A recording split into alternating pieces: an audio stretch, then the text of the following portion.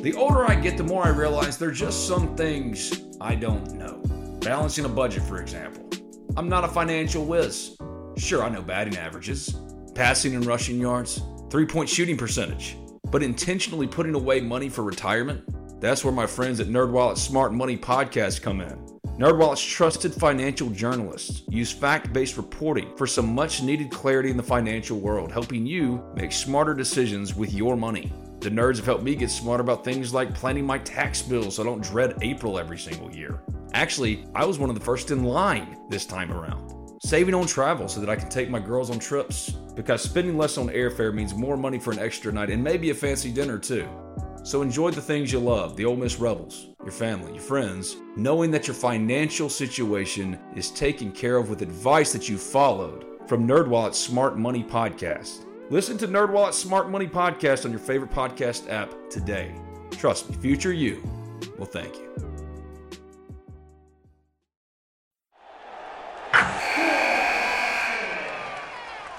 Wilson, you sent the game-winning email at the buzzer, avoiding a 4:55 meeting on everyone's calendar. How did you do it? I got a huge assist from Grammarly, an AI writing partner that helped me make my point. 96% of Grammarly users say that it helps them craft more impactful writing. Would you agree? Grammarly helped adjust my tone to navigate tough work conversations. And it works everywhere I write, so I can quickly communicate effectively. Your teammate used Grammarly to summarize an important document, making a 3-pointer. How did he do it? It only took one click. When everyone uses Grammarly, everything just makes sense. You made an incredible slam dunk to end the game. The meeting was canceled, and your team will go home champions.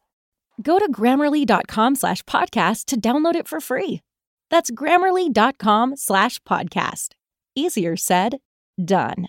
Are bugs ruining your evenings outside? Do you want to reclaim your yard from those pesky bugs? Well, Mosquito Marshals is here to help, to let their customers and their families enjoy living outside again. At Mosquito Marshals, their top priority is to keep their customers bite-free by providing the best mosquito control services in the industry. The goal is simple, to protect their customers' homes and businesses from mosquitoes, fleas, ticks, and they stand by their results.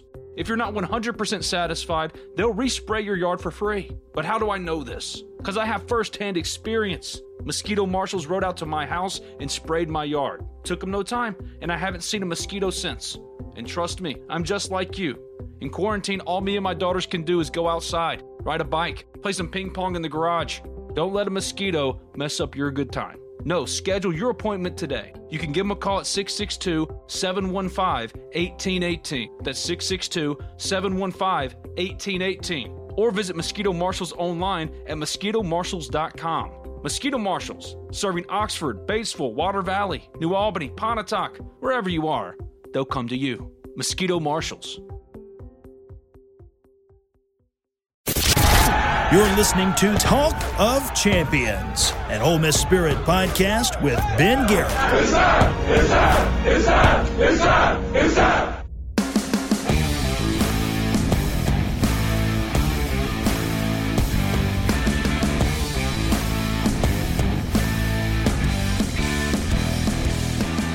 This is Talk of Champions. I'm Ben Garrett at Spirit Ben on Twitter. Colin Brister is back with me. Today's guest on the Modern Women phone line is Stephen Godfrey.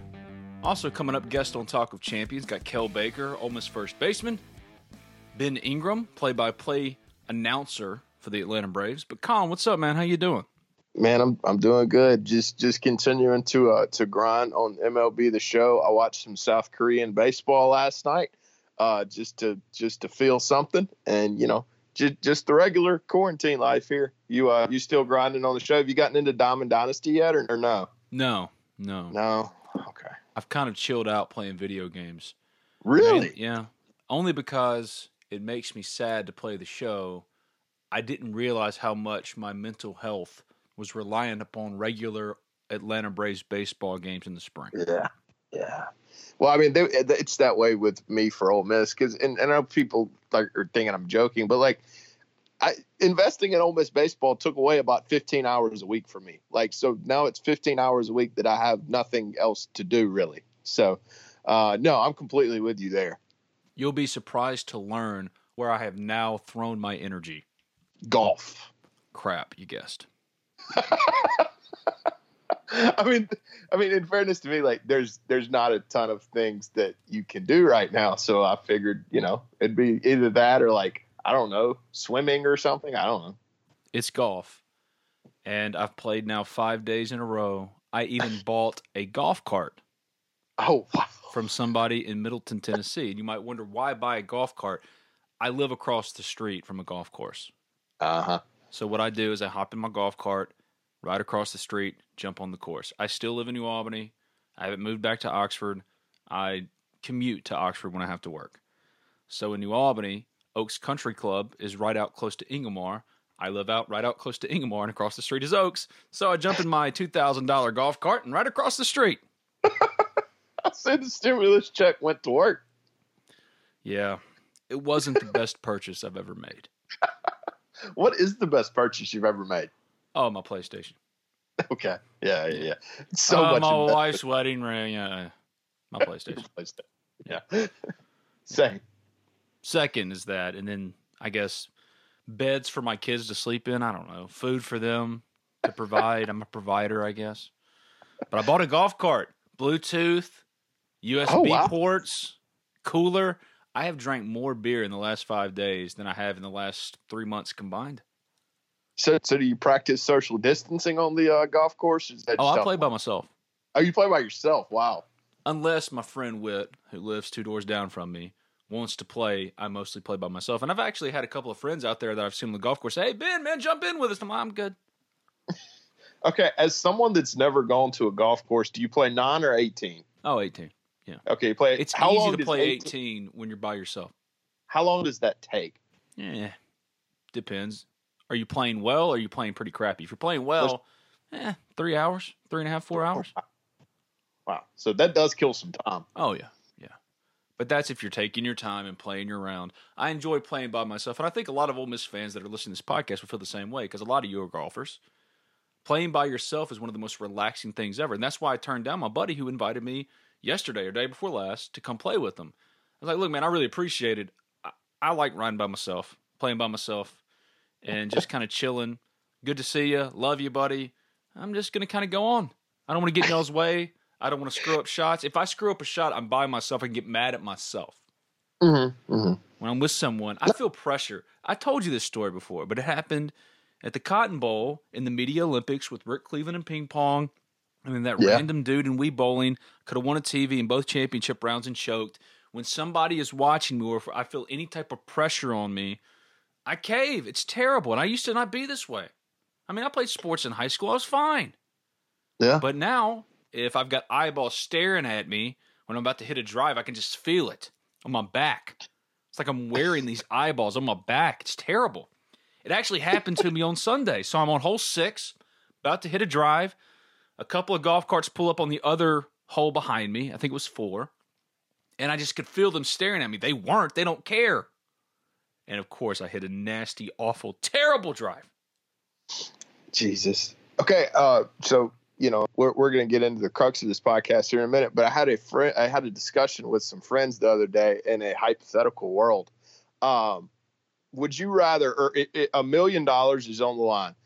Would you, if you had to pick one, would you rather have to hit a Doug Nikhazy fastball, have to catch a slant route on the Ole Miss defense, or score on the basketball team? Which one are you picking? Football. Football, not basketball. I could take a hit more than I could make a basketball shot or hit Doug Nikhazy's. Okay. Or any pitch from Doug Nikhazy. Nikhazy's is last, right? No, basketball is last. Wow. Yeah. Okay. I'm not a good basketball player. Okay. You don't think you can get fouled? The chances for success are not good. So you're taking a lick and holding on to football. Well, mainly because I've felt that before, getting hit hard in football. Okay. I got absolutely leveled by Jay Kirkland. And Ole Miss fans might remember Jay Kirkland, the name Jay Kirkland. He didn't last at Ole Miss very long. I got one that lasted at Ole Miss for a minute. I was on kickoff return team in high school, and you run back and you set the wall and you turn around and you find somebody to block. I found somebody, and it was Chief Brown, and he just ran smooth through my wall. Yeah. Sean Pearson, Ole Miss running back, ran over our high school mascot. That was, wow. Yeah, a nice girl at the time named Mary Beth Conway got absolutely plowed by Vashawn Pearson. It was quite hilarious. Was she okay? We watched that on. Yeah, she was fine. She's a trooper. But we watched it on tape so many times. We'd be in the film room just repeating this. And I love Mary Beth. She's one of the best people you ever meet. One of the nicest people ever. But she got absolutely tattooed by Vashawn Pearson. My story with Jay Kirkland, who was an offensive lineman who chose Ole Miss over LSU and Alabama.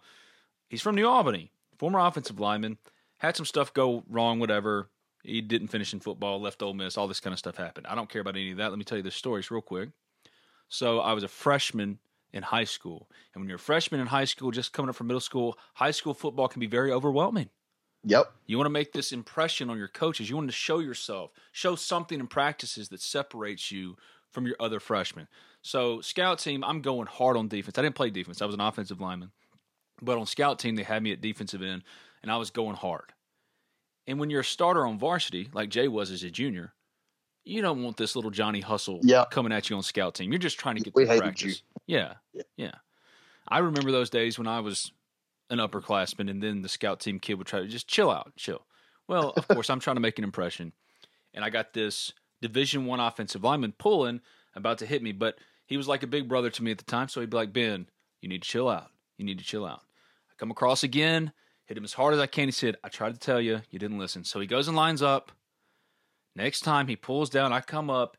Jay carries me, just buries me into the ground. I felt like a Looney Tunes character, like Wile E. Coyote, running through the wall. I was buried. He helps me up. He says, stop. And I stopped.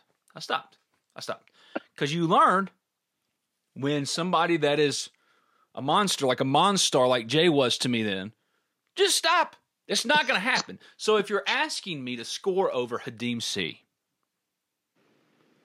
could hack me and probably take my face off. But I know what it feels like to get hit really hard in football. Now, the problem with that is I don't want to get hit by Lakia Henry. Oof. No, I think we got to get open too now. Like getting open is not going to be as easy as you think. Oh, I'm not getting open. No. See, that's going to be a little. You got to counter that. I need somebody to be very accurate throwing the ball to me. So and when I say accurate, I mean basically lay it in exactly where I have a slim chance of catching it with one hand because I'm getting held in the back by, I don't know, Sam Williams. I'm not getting by Sam Williams. Sam Williams at an Ole Miss camp ran a 4.38. I'm saying, man. Like, no, this is ridiculous. None of this would work. You don't think you could do one of them? No, and you couldn't either. No. Given 50 tries, I could put an Casey fastball in play. Well, in play, I mean, there's a good chance that you just screw up and make contact. A little dribbler down the line is in play. Yeah, that's what I'm saying. Given 50 chances, it's the Casey fastball. Yeah. Now, if I actually have to go up there and have it at bat, no, not happening. No. Basically, you're swinging at anything he throws, hoping to make contact, and maybe you just set up to bunt every time he gets stuck in the cage. That's where you just sit there and you sit on curveball and pray. I'm going to line up, get my base set, and I'm going to bunt over and over and over until eventually one of them makes. I guess that's the best way to go. Because then football, you're not getting open. In basketball, you're not scoring over Hadim C. You're just not. I don't care what anybody. It reminds me of Jay DeBramo. Here's a fun story. Jay DeBramo is a former Ole Miss sports information director. Okay? He was a sports information director for women's basketball for Ole Miss at a time. And Jay DeBramo is that friend of your friend group that says, oh, man, I could throw the football over those mountains. He's Uncle Rico. He's that guy. Oh, I could catch a pass from Jevin Sneed. Oh, I could score. I could beat Patrick Spock one-on-one. Okay, so finally, Kyle Campbell, Daniel Snow, and all the people that were in the Ole Miss Media Relations Department at the time said, you know what? Okay, you say you can do all these things. We're going to set it up. So Jevin Sneed, throwing him a pass, one-on-one with Patrick Spock. I can't remember what the other thing was. But Jevin Sneed, God rest his soul, could throw the absolute crap out of a football. Yeah. And it was like, if you're not used to it, catching a boulder coming super fast at your head. It's just that kind of impact. It was very hard, very tight spiral and all that. So they said Jay gets out there and he runs his little slant route, and Jevin, being the nice kid, he's like, "Really? Do you want me to?" They're like, you got to throw it as hard as possible, as hard as you can. And sure enough, Jevin does it, and it hits off his hands like something, kind of tumbles over a little bit. And then one-on-one with Patrick Spock. And if you don't know who Patrick Spock is, he was the 13th man. No, he's a walk-on. He wasn't a roster guy. He was a walk-on to the Ole Miss basketball team. And Patrick Spock, redhead, fam like me, gets out there, game to 21, and absolutely tortures him. 21-0. So, see, you think to yourself, oh, I can do this, I can do that, You can't. You can't. Yeah.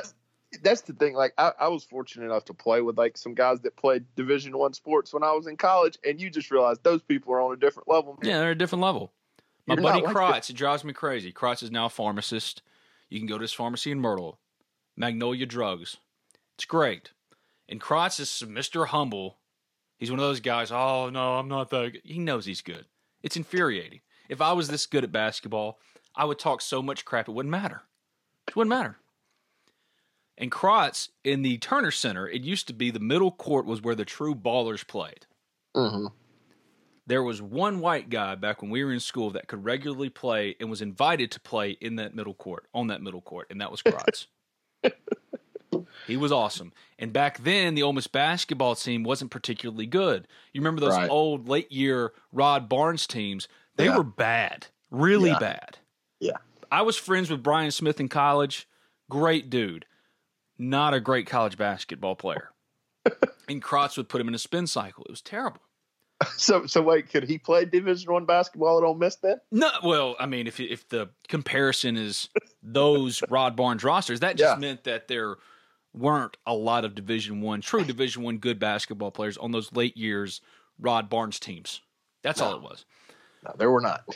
But Krotz, we kept begging him to play on our intramural team. And finally he did, and we got to the championship game. But it was all Krotz, and it made us realize how bad we are. And Krotz was one of the lesser players on the middle court. He'll tell you that just because you got Clarence Sanders out there just balling his brains out, or Kendrick Fox just terrorizing people from three. He was a good player. But with us, he was Michael Jordan in Space Jam. I was Bill Murray. So you say these things like, oh, I could do that. I can 50 tries. No, you probably couldn't. I could put it in a KZ basketball and play in 50 tries. There's no doubt in my mind. See, now all I want to do is set it up.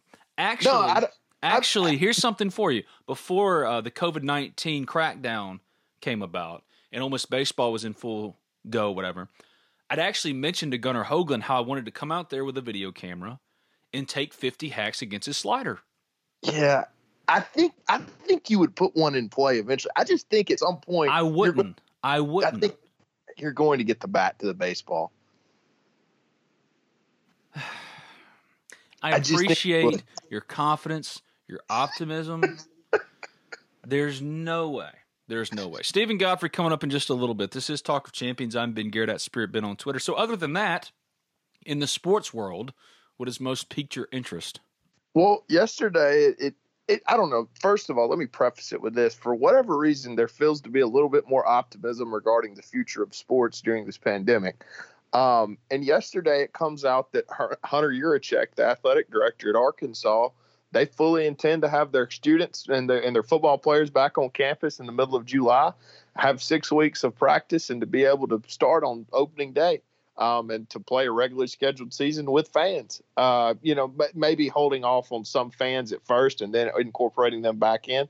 But that's for the first time I saw a Power 5 program say, yeah, we anticipate this going off as scheduled. I kind of feel like everyone's kind of been cautious and guarded. And for the first time, it kind of feels like there's a real chance that everything kind of does go off without a hitch. I just don't buy it. You don't buy it? No. And I'm not trying to be fatalistic or anything. I do think that we're going to have college football. I do too. I think that there's a very, very slight chance that we have it without fans, but I don't think that's tenable for anybody. So that's why I say very slight chance. Regardless, the bottom line, there's going to be college football. There's going to be. There's too much at stake, too much money. They're going to have college football. The question is, how are you going to have college football? And that's what I talk about with Stephen Godfrey in just a minute. But I don't buy that July, August, all these single-day records that they're setting for new cases for COVID-19, many different states, is all of a sudden just going to disappear beautifully with the weather. And they're going to be able to flip a switch, and kids come back to campus, student-athletes come back to campus, teachers, professors, and then all the fans come time for the season opener can just flood 60,000 people into a stadium. I don't know if we're ever going to get back to that for at least a 3-year period, just truly having thousands upon thousands of people packed into a stadium. That's the biggest problem.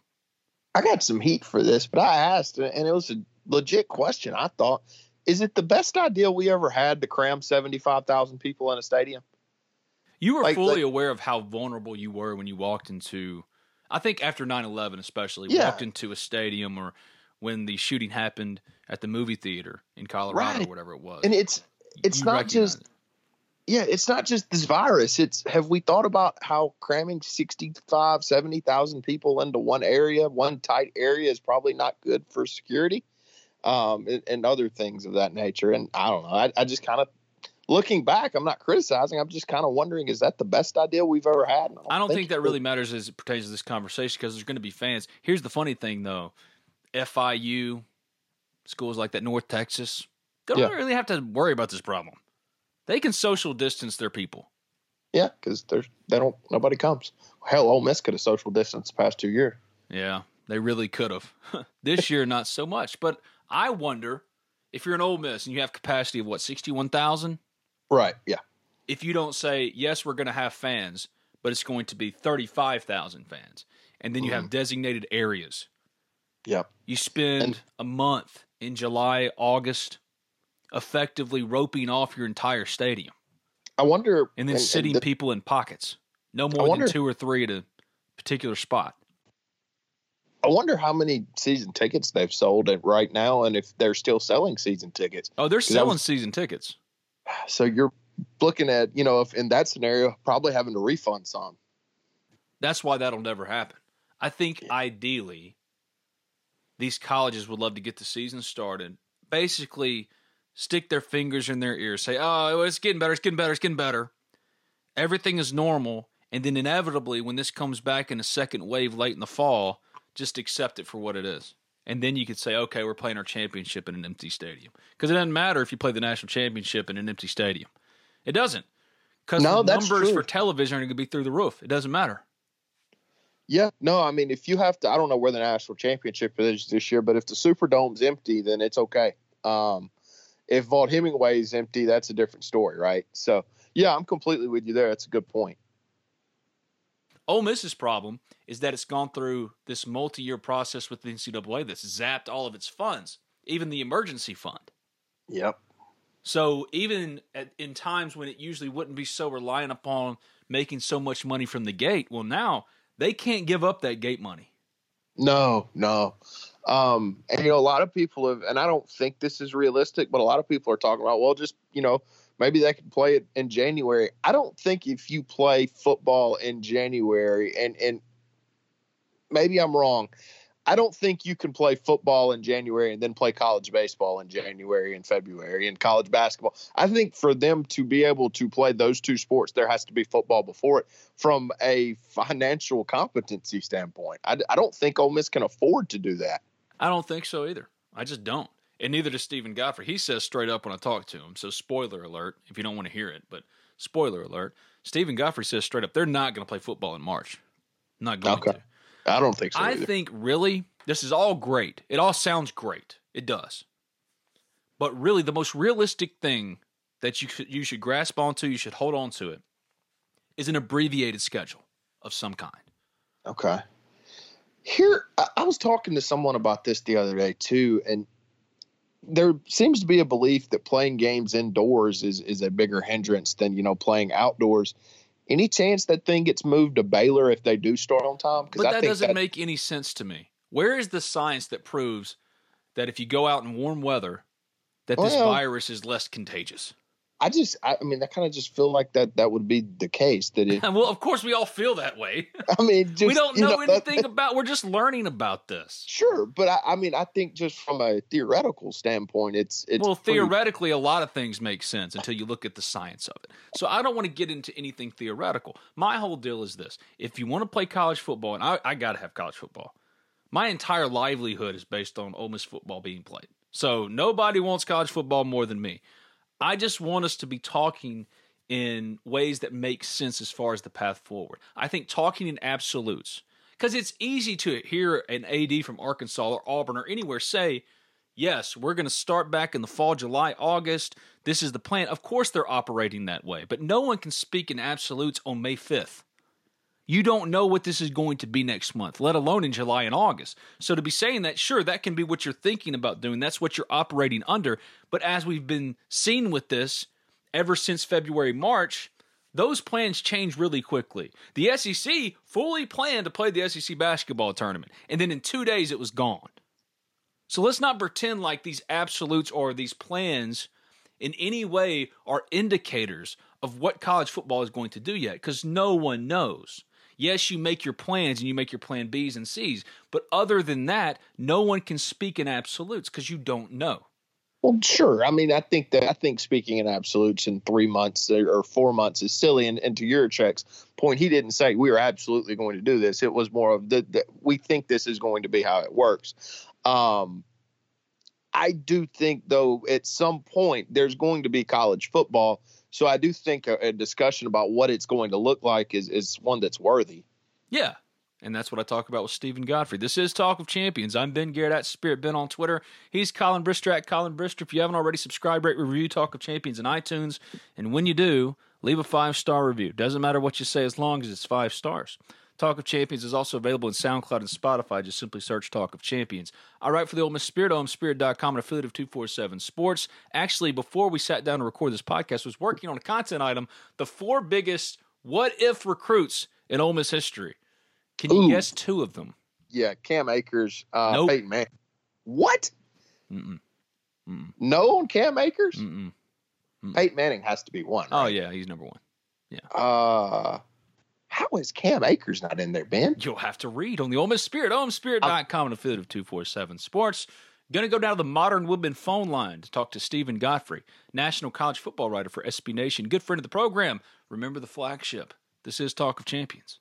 Reason number 12 to bank at BNA. We are the bank for Northeast Mississippi. We have one home, Northeast Mississippi. Seeing this local Northeast Mississippi economy thrive and helping the people of our area with their borrowing needs is our only focus. From buying a home to starting your own business, we are the team of local lenders standing ready to make your dreams a reality. BNA Bank. We are the bank of Northeast Mississippi. Member FDIC, an equal housing lender. You've walked this path many times before. It's a chance to think, especially about your future. How will you turn your retirement dreams into reality? Will you have enough gold for your golden years? Your choices for building funds for retirement can be complicated. Fortunately, you have a friend in the community who can help you make the right decisions. That's your Modern Woodman agent. Your agent is a skilled professional who will listen to your needs and desires and then work with you to create a plan that uses the right financial products to achieve your retirement goals. Build a lasting professional relationship with a trusted financial advisor. Hi, this is Thomas Chandler, your local Modern Woodman representative. Give me a call today at 662-296-0186. Let's make a difference together. Hotty toddy and go Rebs. Get in touch with your agent today. Modern Woodman of America. Touching lives, securing futures. The Modern Woodman phone line. Cool, we'll talk. No big whoop. No big whoop. Where the best Ole Miss guests from far and wide drop in to talk the very latest in Rebel sports. Modern Woodman. Let's make a difference together. Joining me now on the Modern Woodman phone line is Stephen Godfrey, SB Nation college football writer, national college football writer. Hey, buddy, how you doing? I'm good, man. How are you? I'm good. You holding up okay in social distancing and self-quarantining and all that stuff? Yeah, I enjoy social distancing. Fits my personality to a T. Absolutely. Yeah, it really does. It really works for you. The NCAA makes its ruling. What'd you think of that? It's funny the way that it's phrased out right now. I think that they committed to a lot publicly. I think they're going to be able to walk some of it back as they go through the process. And if you're at all interested in all that, please understand this is the beginning of a very long stage of events, because they still have to clean up all of the issues that they're going to have in the different state legislatures. Like California still has a plan for their student athletes. North Carolina, there's a bunch of states. So it's not as simple as flipping a switch. I thought it was interesting that they put all of the emphasis on the schools themselves to kind of like regulate and do all this stuff. Schools aren't ready to do that. Like, even the really big schools with a lot of money, everybody's struggling right now. So I think the legislation and the enforcement part of this is just going to be a huge mess, like it always is with the NCAA. Lane Kiffin comes out after the ruling is made and says that the NCAA has opened up a can of worms. He completely supports more freedom for the players and being able to profit off their likeness. Yeah.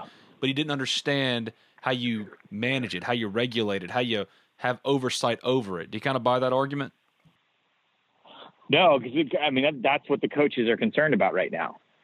I think Kiffin and the rest of the coaches in the SEC, by and large, kind of feel the same way, which is that's great.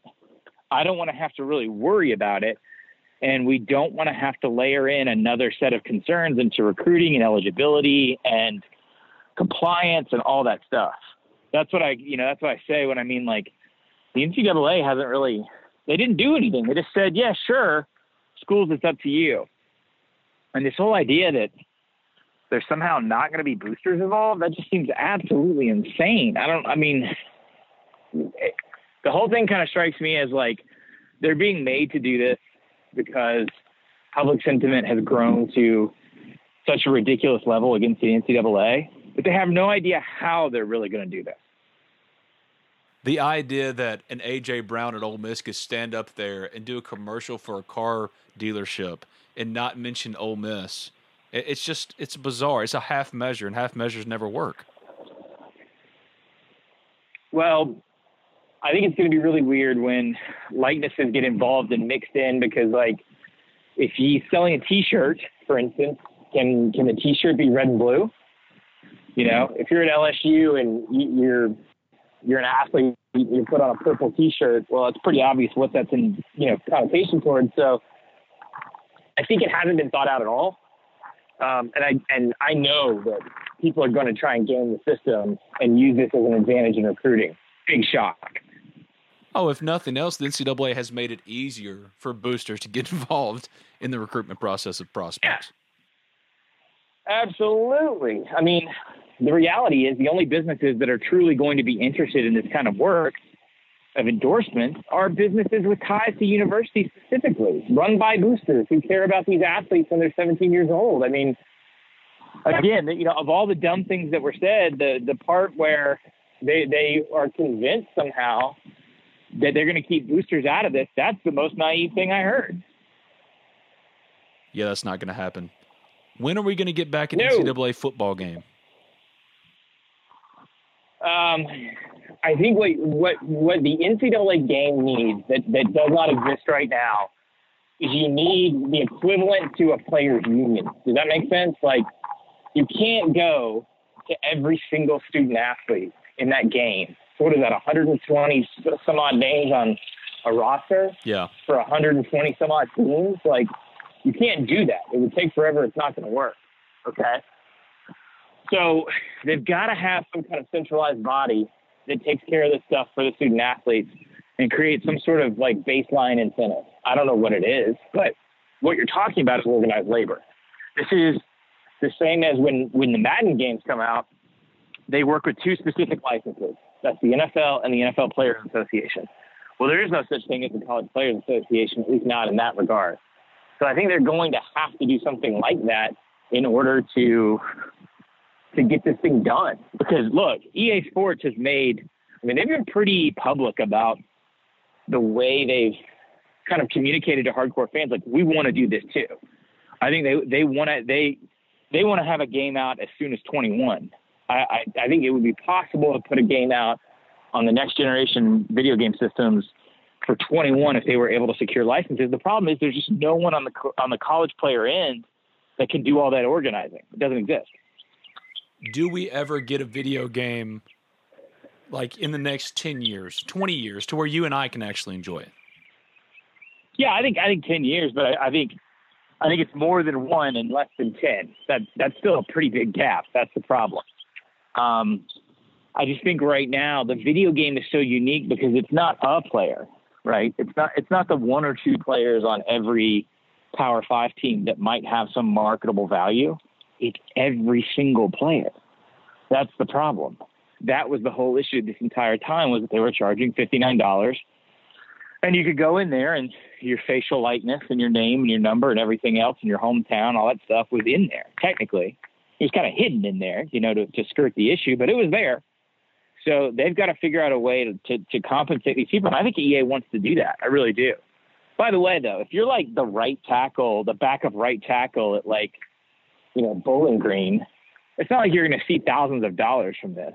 You're probably not going to see much at all, but whatever you get in some sort of comp residuals, that's still better than nothing. Yeah. It's not like the lowest paid dude in the NFL is getting a bunch of bank off of Madden. He's not Patrick Mahomes, who's the cover athlete. Exactly. But there is something legally that protects them, and that's what they need. They need something. They need an organized body to go out there and negotiate on everyone's behalf. So the one-time transfer blanket waiver is kind of up in the air. I heard that football coaches are the ones that are really pushing back against this, and it makes sense. Effectively, if you allow everyone to have a one-year blanket waiver, well, football coaches haven't had their players since March, and then if suddenly they get them back in June, July, then they can just leave if they need to or want to. That could create a circus-like free agent atmosphere. I get that. Do you expect it more or less to fail now? What happens? No, I think it's going to push through eventually. It might fail this time, but eventually that thing's going to happen, man, flat out. I think what people have to come to terms with is the fact that the players have to be afforded some sort of agency over their careers, the same way that a football coach like Mel Tucker can up and leave, days after assuring people at Colorado that he was there for the long haul. He'd been there one season. He recruited those players, hired those assistant coaches. There's 4 coaches he didn't take with him that are still at Colorado. Coaches have the utmost agency in their careers and what they do. To not afford players a small version of that seems absolutely insane to me. And I think, I think my disbelief is matched by most people in the industry. Let's say you're a successful program, you're worried about this. I think what people should really take a look at is that most transfers don't succeed in their second spot, right? They don't have some sort of all-world level moment. The place you see the exception is quarterback, okay? And that market already exists. I mean, just look at Ole Miss, right? Look at look at any of the SEC schools, but let's just use Ole Miss as an example. How much of the success that they've had, entire runs and regimes in Ole Miss based off of transfer quarterbacks. That's been around for a long time. I think what people are paranoid about is line depth and upperclassmen. And, to be honest, I can't really foresee a situation in which, 3 of your 5 starting offensive linemen who are rising sophomores or juniors are going to all suddenly walk out of your program unless a new coaching staff comes up. And I think that's where it gets interesting, because what we're secretly signaling to these people is, these players, you don't have the rights that the coaches do. And you have to hard and fast have to commit to a 4-year obligation. The coaches do not. That's the difference. Have you heard anything on JT Daniels? I have not. It's funny how smaller narrative like that kind of faded away. Yeah. Because most of the people I talk to are talking about NIL this week. And then before that, it's just when are they going to get to practice? When are they going to get to meet? When are they going to get guys on campus? So you would probably be able to tell me more about JT Daniels rumors. Yeah. Is this in regard to Ole Miss because there's a USC connection? Yeah. Here's the question. There's a debate. I mean, the quarterbacks on the Okay, aren't the quarterbacks on the roster better?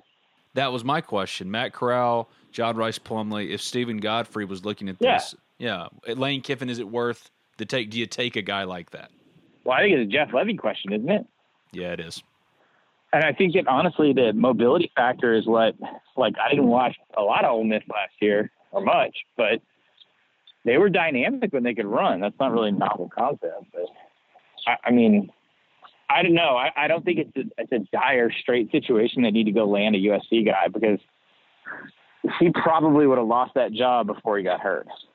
Is what coaches I talked to in the Pac-12 thought. You know, he was good. He probably wasn't the best man on the roster, and that had he not gone down when he did, eventually he would have been usurped. So, I think you go with Plumlee, don't you?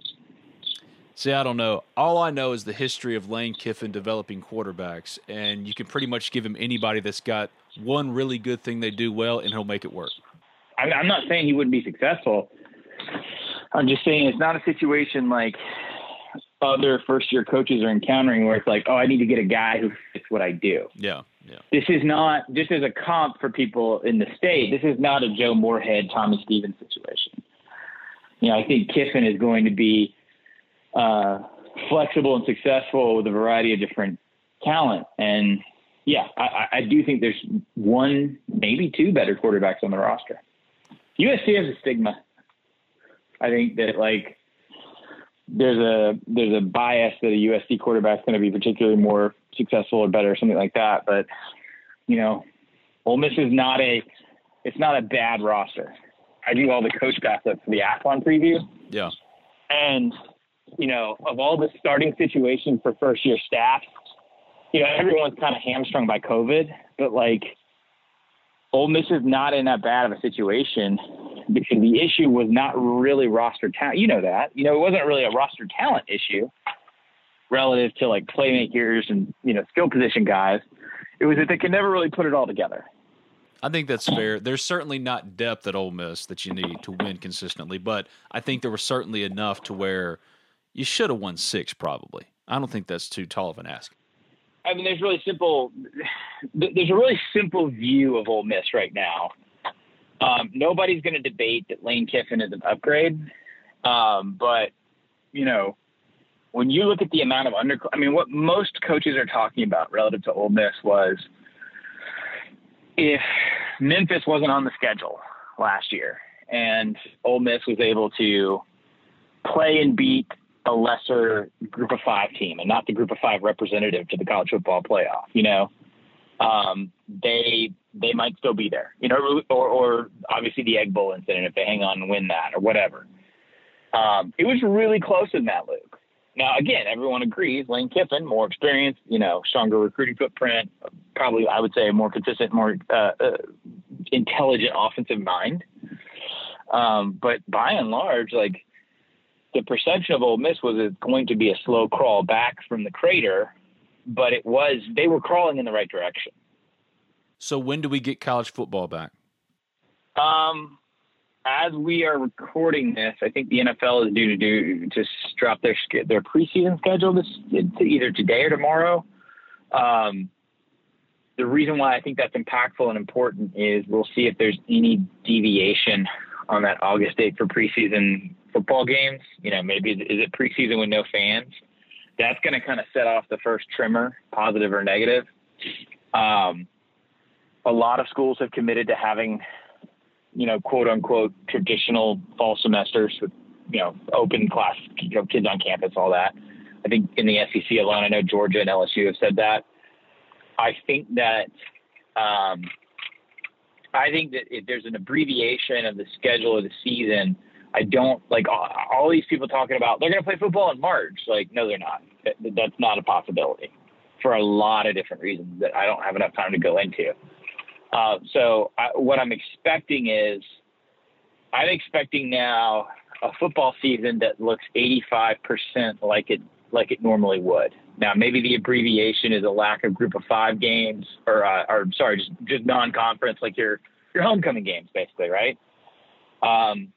Maybe it's I still think there's a possibility, Ben, that they just do conference-only seasons and they're 10 games, right? I think that's possible.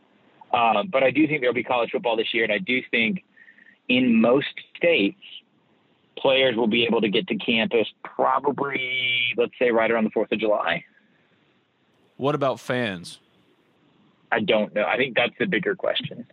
And the problem, well, not a problem, but the big difference is that, unlike pro athletes, you can't really justify the optics of saying it's not safe for patrons, but it's safe for athletes. You can't really do that when your labor force is unpaid. How long can you last without the gate if you're a school? Different schools are going to be dramatically different in that regard, but not a full season for anybody. It would be impactful at the highest levels. Alabama, Michigan, programs like that. Good to hear from you, buddy. Yeah, buddy. I'm going to go back to running a very terrible, unaccredited homeschool. Wish me luck. Yeah, same here, buddy. Let's stay in touch, all right? All right, sir. Thank you. That was Stephen Godfrey on the Modern Women phone line. This is Talk of Champions. I'm Ben Garrett at Spirit Ben on Twitter. He's Colin Brister at Colin Brister. If you haven't already subscribed, rate, review Talk of Champions in iTunes. When you do, leave a 5-star review. Doesn't matter what you say, as long as it's 5 stars. You can also check out Talk of Champions in SoundCloud, Spotify. Just simply search Talk of Champions. I write for the Ole Miss Spirit, OleMissSpirit.com, an affiliate of 247 Sports. Let me tell you quickly about Allen Samuels Chrysler Dodge Jeep Ram of Oxford and Cheney's Pharmacy, two proud sponsors of Talk of Champions. As we all deal with the fallout from the coronavirus pandemic, one thing we're all trying to do, make sure our dollar goes further than it ever has before. Well, good thing for you if you're in the market for a new car, truck, or Jeep. Allen Samuels, they were already looking out for you financially to meet each and every one of your needs, whatever those needs may be. They'll work with you to ensure you get the car you want at a price point you can afford. All you've got to do is go visit Brian, Mason, and the crew and let them take care of you through the easiest, most seamless car buying process around. How can they best serve you? To take advantage of any one or more of the services Allen Samuels Chrysler Dodge Jeep Ram of Oxford provides, be sure to contact them today at 662-638-0044. Or stop by and see them in person at 2201 East University Avenue, that's just past Kroger. Allen Samuels Chrysler Dodge Jeep Ram of Oxford. Let's be friends. As communities across the world deal with the coronavirus pandemic, it has never been more important to have a pharmacy you can trust. And the only pharmacy for you in Oxford is Cheney's Pharmacy. Not only is Cheney's Pharmacy filled with supporters of Ole Miss athletics, but more than that, Cheney's, a fixture in this Oxford community, offers you anything and everything you'll need in your pharmacy. From prescription synchronization, immunizations, compounding, a 2-lane drive-through, and available hours that ensure your needs are met on your own time, Cheney's also accepts all third-party insurance. It's a locally owned pharmacy, and that's important. Locally owned, that has been in Oxford over 40 years, and they provide the best customer service out there. So give them a call, 662-234-7221. Or you can visit them at 501 Bramlett Boulevard. That's right off of University Avenue. They're open 9 a.m. to 9 p.m. Monday through Saturday and 1 p.m. to 9 p.m. on Sundays. You can find them online at Cheney'sPharmacy.com. Right now, each and every one of us have our own set of problems. Don't let your pharmacy be one of them. Cheney's Pharmacy, much more than just a pharmacy. All right, Colin, I didn't want to bring it up. I feel bad for the kid at this point. I really do. But Shea Patterson signs with the Kansas City Chiefs. Who else signed with the Kansas City Chiefs this offseason? Chris Jones. Jordan Tiamu. Yeah, him too. But before we get to that strange, funny, comically amazing development, there was one player out of 337 who were invited to the NFL Combine, according to Thor Nystrom. And the only one that didn't get signed until he signed with the Kansas City Chiefs as an undrafted free agent, Shea Patterson. Former 5-star quarterback, the number 1 dual threat in the class of whatever, I can't remember. Signed with Ole Miss. You all know the story by now. Transferred to Michigan. Of course, my response immediately, I was on the golf course. We started this talking about the golf course, and I saw it. And immediately, oh no, Jordan Tiamu is going to do it to him again. And if you read anything from Michigan people when he signed with the Chiefs and people started making this joke, because I realized I wasn't the only one that made the joke. Barrett made a similar joke. Bunky made a similar joke. It was right there. But Michigan people swear up and down that Shea only left because he got hurt and all the NCAA mess and whatever. Ole Miss, you're the big bully and the enemy. Shea, he was just a victim of bad circumstances and whatever. Here's the cold, hard truth. Jordan Ta'amu 100% beat that kid out. And here's the problem. Hugh Freeze was gone. He was gone. And Hugh Freeze had told us off the record before Shea came in for an interview one time how he viewed Shea as basically the son he never had. He said these words. He's like my son. So y'all treat him okay, blah, blah. Okay, whatever. Shea was a good kid. Really was. His dad, terrible. His older brother, terrible. But Shea was a good kid. However, he has been used as a pawn for his family since he was in 8th grade. He's transferred from so many different places, high school to college, into the pros now. He signed with the Chiefs. If he could, he'd probably transfer from there after a week. So he had lost his job, or at least he didn't have the claim on it to where the old adage of you don't lose your starting position due to injury. Yeah. Yeah, that wasn't going to apply to Shea. He was going to have to go into the spring and compete with Jordan Ta'amu at the very least. And Jordan Ta'amu showed when he had his short run with Ole Miss at quarterback that he was more effective for that offense with Phil Longo. He just was. Yep. Everybody saw it. So you had Sean Patterson, his dad, his crazy, crazy dad, effectively, as all the transfer rumors are swirling about in regards to Shea Patterson, march into Matt Luke's office and say, I need you to effectively guarantee me that Shea is going to be the starter or he's going to leave. And Matt couldn't guarantee him that. Not to say that that was the reason why Shea was going to leave. He was going to leave anyway. Exactly. And you had him meeting with John Harbaugh at IHOP or whatever. But the idea that he only lost his job because of injury, no. Yes, originally that's why, of course, Jordan played, because Shea went down to a season-ending injury. Otherwise, it doesn't happen. But once it did happen and Jordan performed, Shea and Jordan are going into the spring and going to have to compete.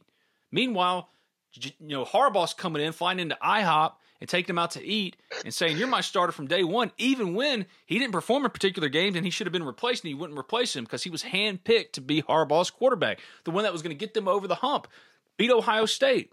None of it happened. And then he goes undrafted.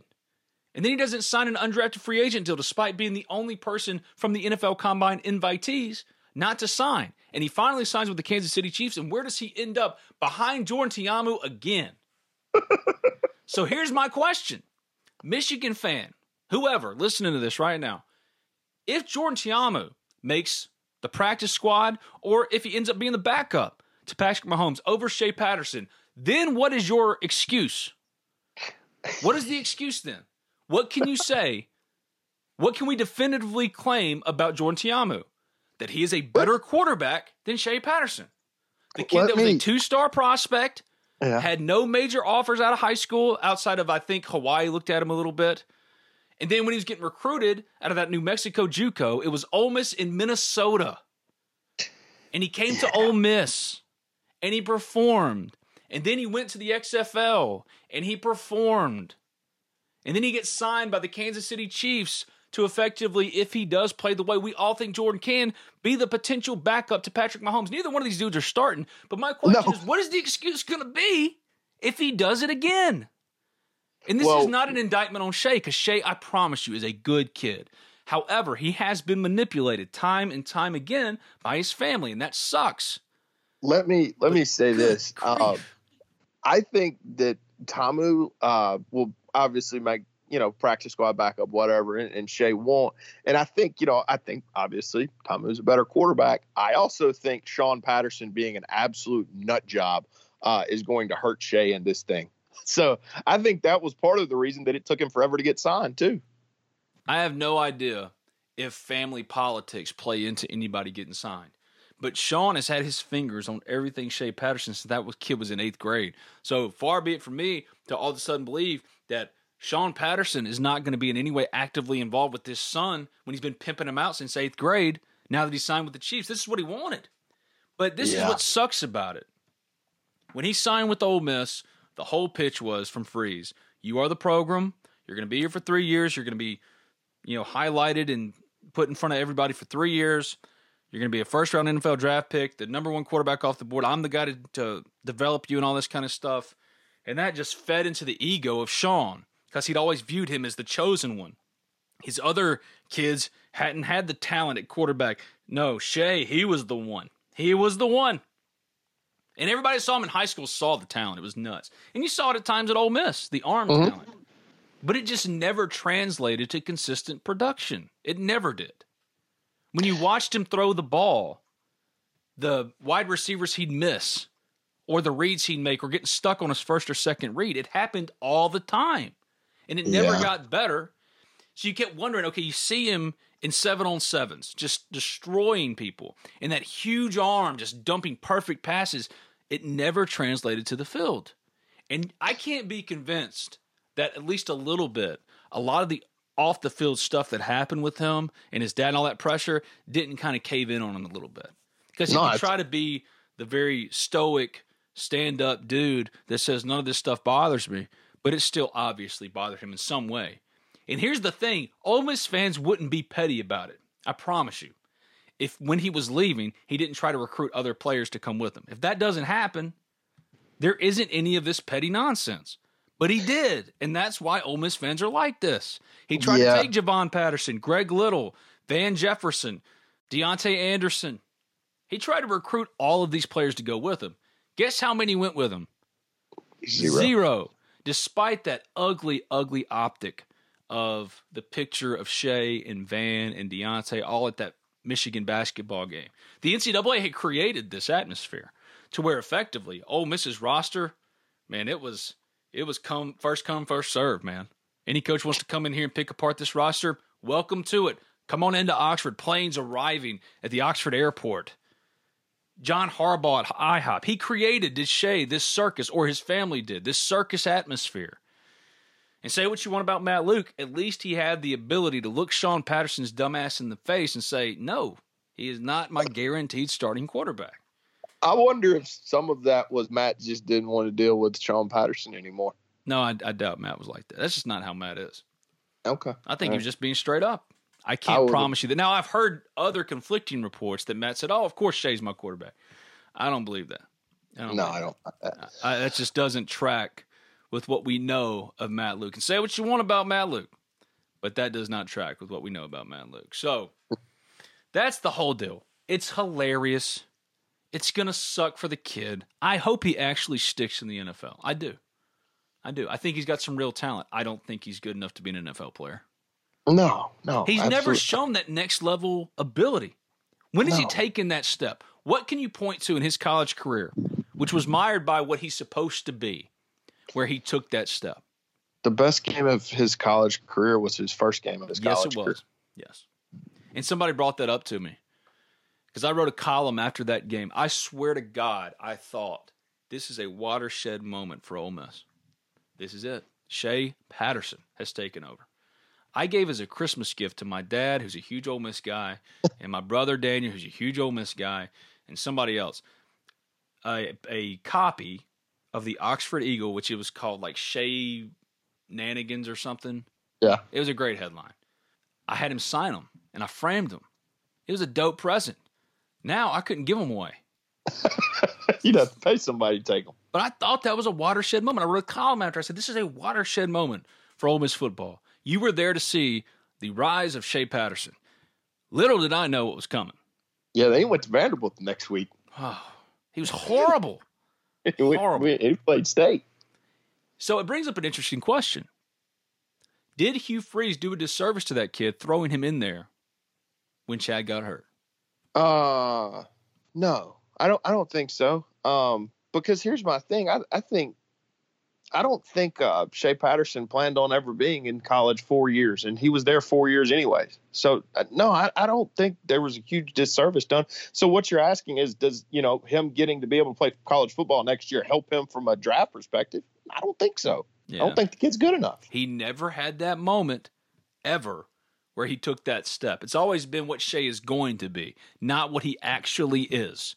Right. Because what he actually is a nothing prospect. And that sucks for a kid that had everything in front of him, but his family just couldn't get out of the way. And I'll say this too. I know this because I got it well-sourced. As well-sourced as possible, let's put it that way. All this stuff is going down, and there are transfer rumors just swirling around Shea Patterson. And some Ole Miss representatives, official, not unofficial, some people in the building went to visit Shea to kind of gauge where his head was. And that kid sat there and he wanted to stay at Ole Miss, and he's sobbing, crying. He's like, I don't want to go anywhere. This is where I want to be. And then a day later, it was a complete reversal. It's not because the kid is fake. It's because his family had their claws in so hard on him. They controlled that kid, and it just sucks for the kid. But Jordan Tiamu's going to do it to him again. It's going to happen. He's a better quarterback. Yep. What he does well fits better for the Kansas City Chiefs than Shea. I would love to be in the room, because there's no way they knew this or even saw this or were paying attention to this when Jordan signed a couple of months ago or whatever. I would love to be in the room, because they had this, it's terrible.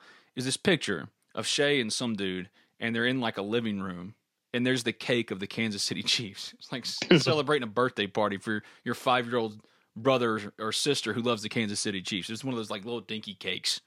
And they're in this living room, and they're celebrating that Shea has made it to the NFL. It's just so sad. It was so sad. But I would love to have been in the room so Shea gets his slice of this dinky little Kansas City Chiefs cake. And he goes and sits down. And older brother Sean, who just sucked, is reading, oh, man, look at this roster. Oh, Patrick Shea? Got a problem. I hate to break it to you. Poor kid, man. I hope it works out for him. I really do. It's not going to, but I hope it does. Well, I hope you may hope it does, but not at Tamu's expense. No. So. No. Here's the thing, too. If you look at the numbers, Jordan Tiamu is one of the most accomplished quarterbacks in Ole Miss history. Yeah. I mean, it's like, people can, and I don't agree with it, but people have was Chad Kelly better than Eli debate because of the numbers he put up, and they're absurd. Eli's the best quarterback ever. Yep. Chad's number 2. Yep. Archie's number 3. Mm-hmm. Bo's number 4. Mm-hmm. I don't know who number 5 is. Rowe, maybe? I mean, I could argue Tamu, but he didn't play long enough. No, he didn't play long enough. But he's in the top 10. And that's saying something. Yeah. A kid from a nothing JUCO. I mean, Connerly, you got to put Connerly in there somewhere. Oh, yeah. He's probably actually number 3 or 4. Yeah. Eli's number 1, Chad's number 2. But after that, that's where the debate starts. Yep. Shea Patterson to the Chiefs. It's just too perfect. It's too perfect. Yeah. It's the way he left. If he doesn't leave that way, no one says anything like this. Ole Miss fans aren't petty about it. Nobody hates Van Jefferson. Yeah. Van got drafted in the 2nd round by the almost St. Louis Rams. I'm sorry. By the Los Angeles Rams. That'll never make sense to me. My buddy Dylan Edwards, they took Cam Akers and Van Jefferson. Yeah. He's a massive Rams and Ole Miss fan. Poor guy. That's just the worst.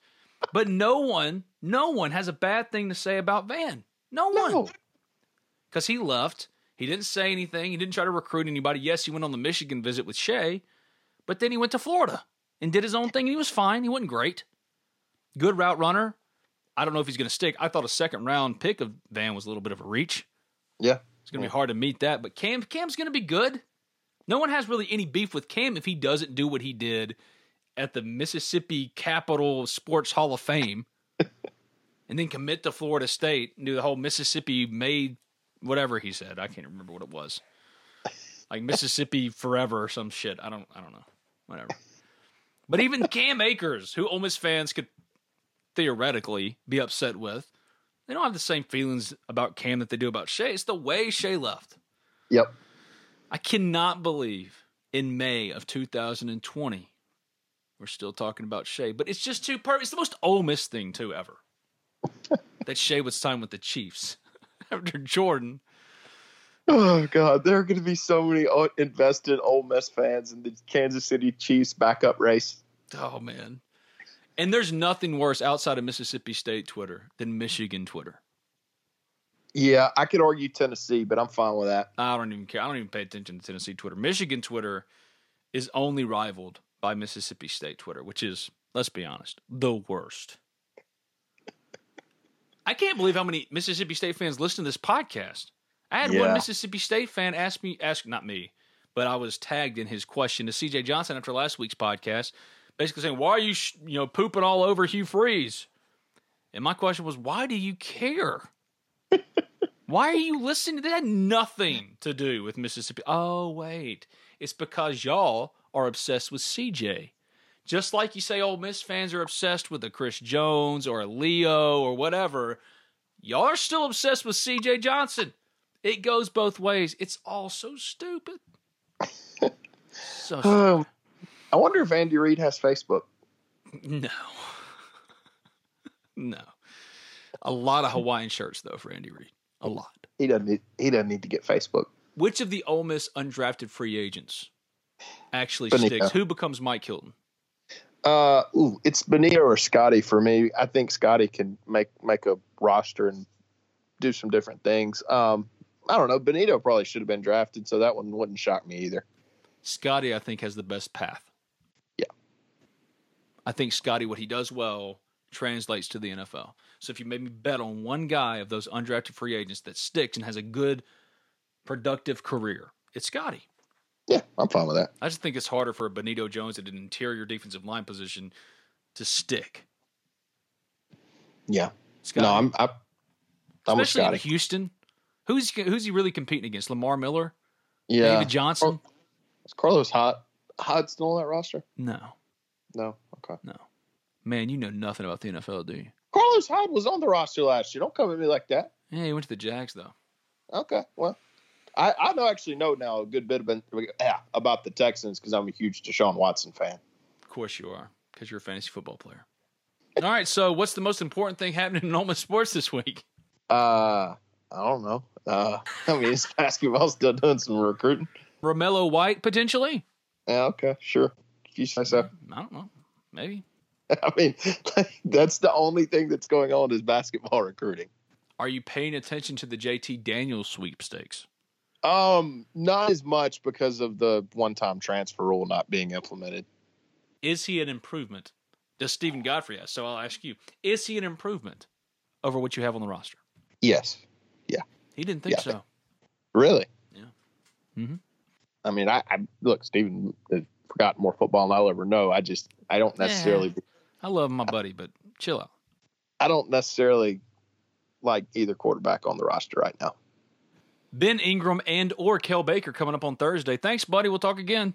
Absolutely. Say goodbye to your credit card rewards. Greedy corporate mega stores, led by Walmart and Target, are pushing for a law in Congress to take away your hard-earned cash back and travel points to line their pockets. The Durbin-Marshall credit card bill would enact harmful credit card routing mandates that would end credit card rewards as we know it. If you love your credit card rewards, tell your lawmakers, hands off my rewards. Tell them to oppose the Durbin-Marshall credit card bill. This year, build your credit history with the Chime Secured Credit Builder Visa Credit Card. No credit checks to apply. Get started at chime.com/build. The Chime Credit Builder Visa Credit Card is issued by the Bancorp Bank N.A. or Stride Bank N.A. members FDIC. Chime checking account and $200 qualifying direct deposit required to apply.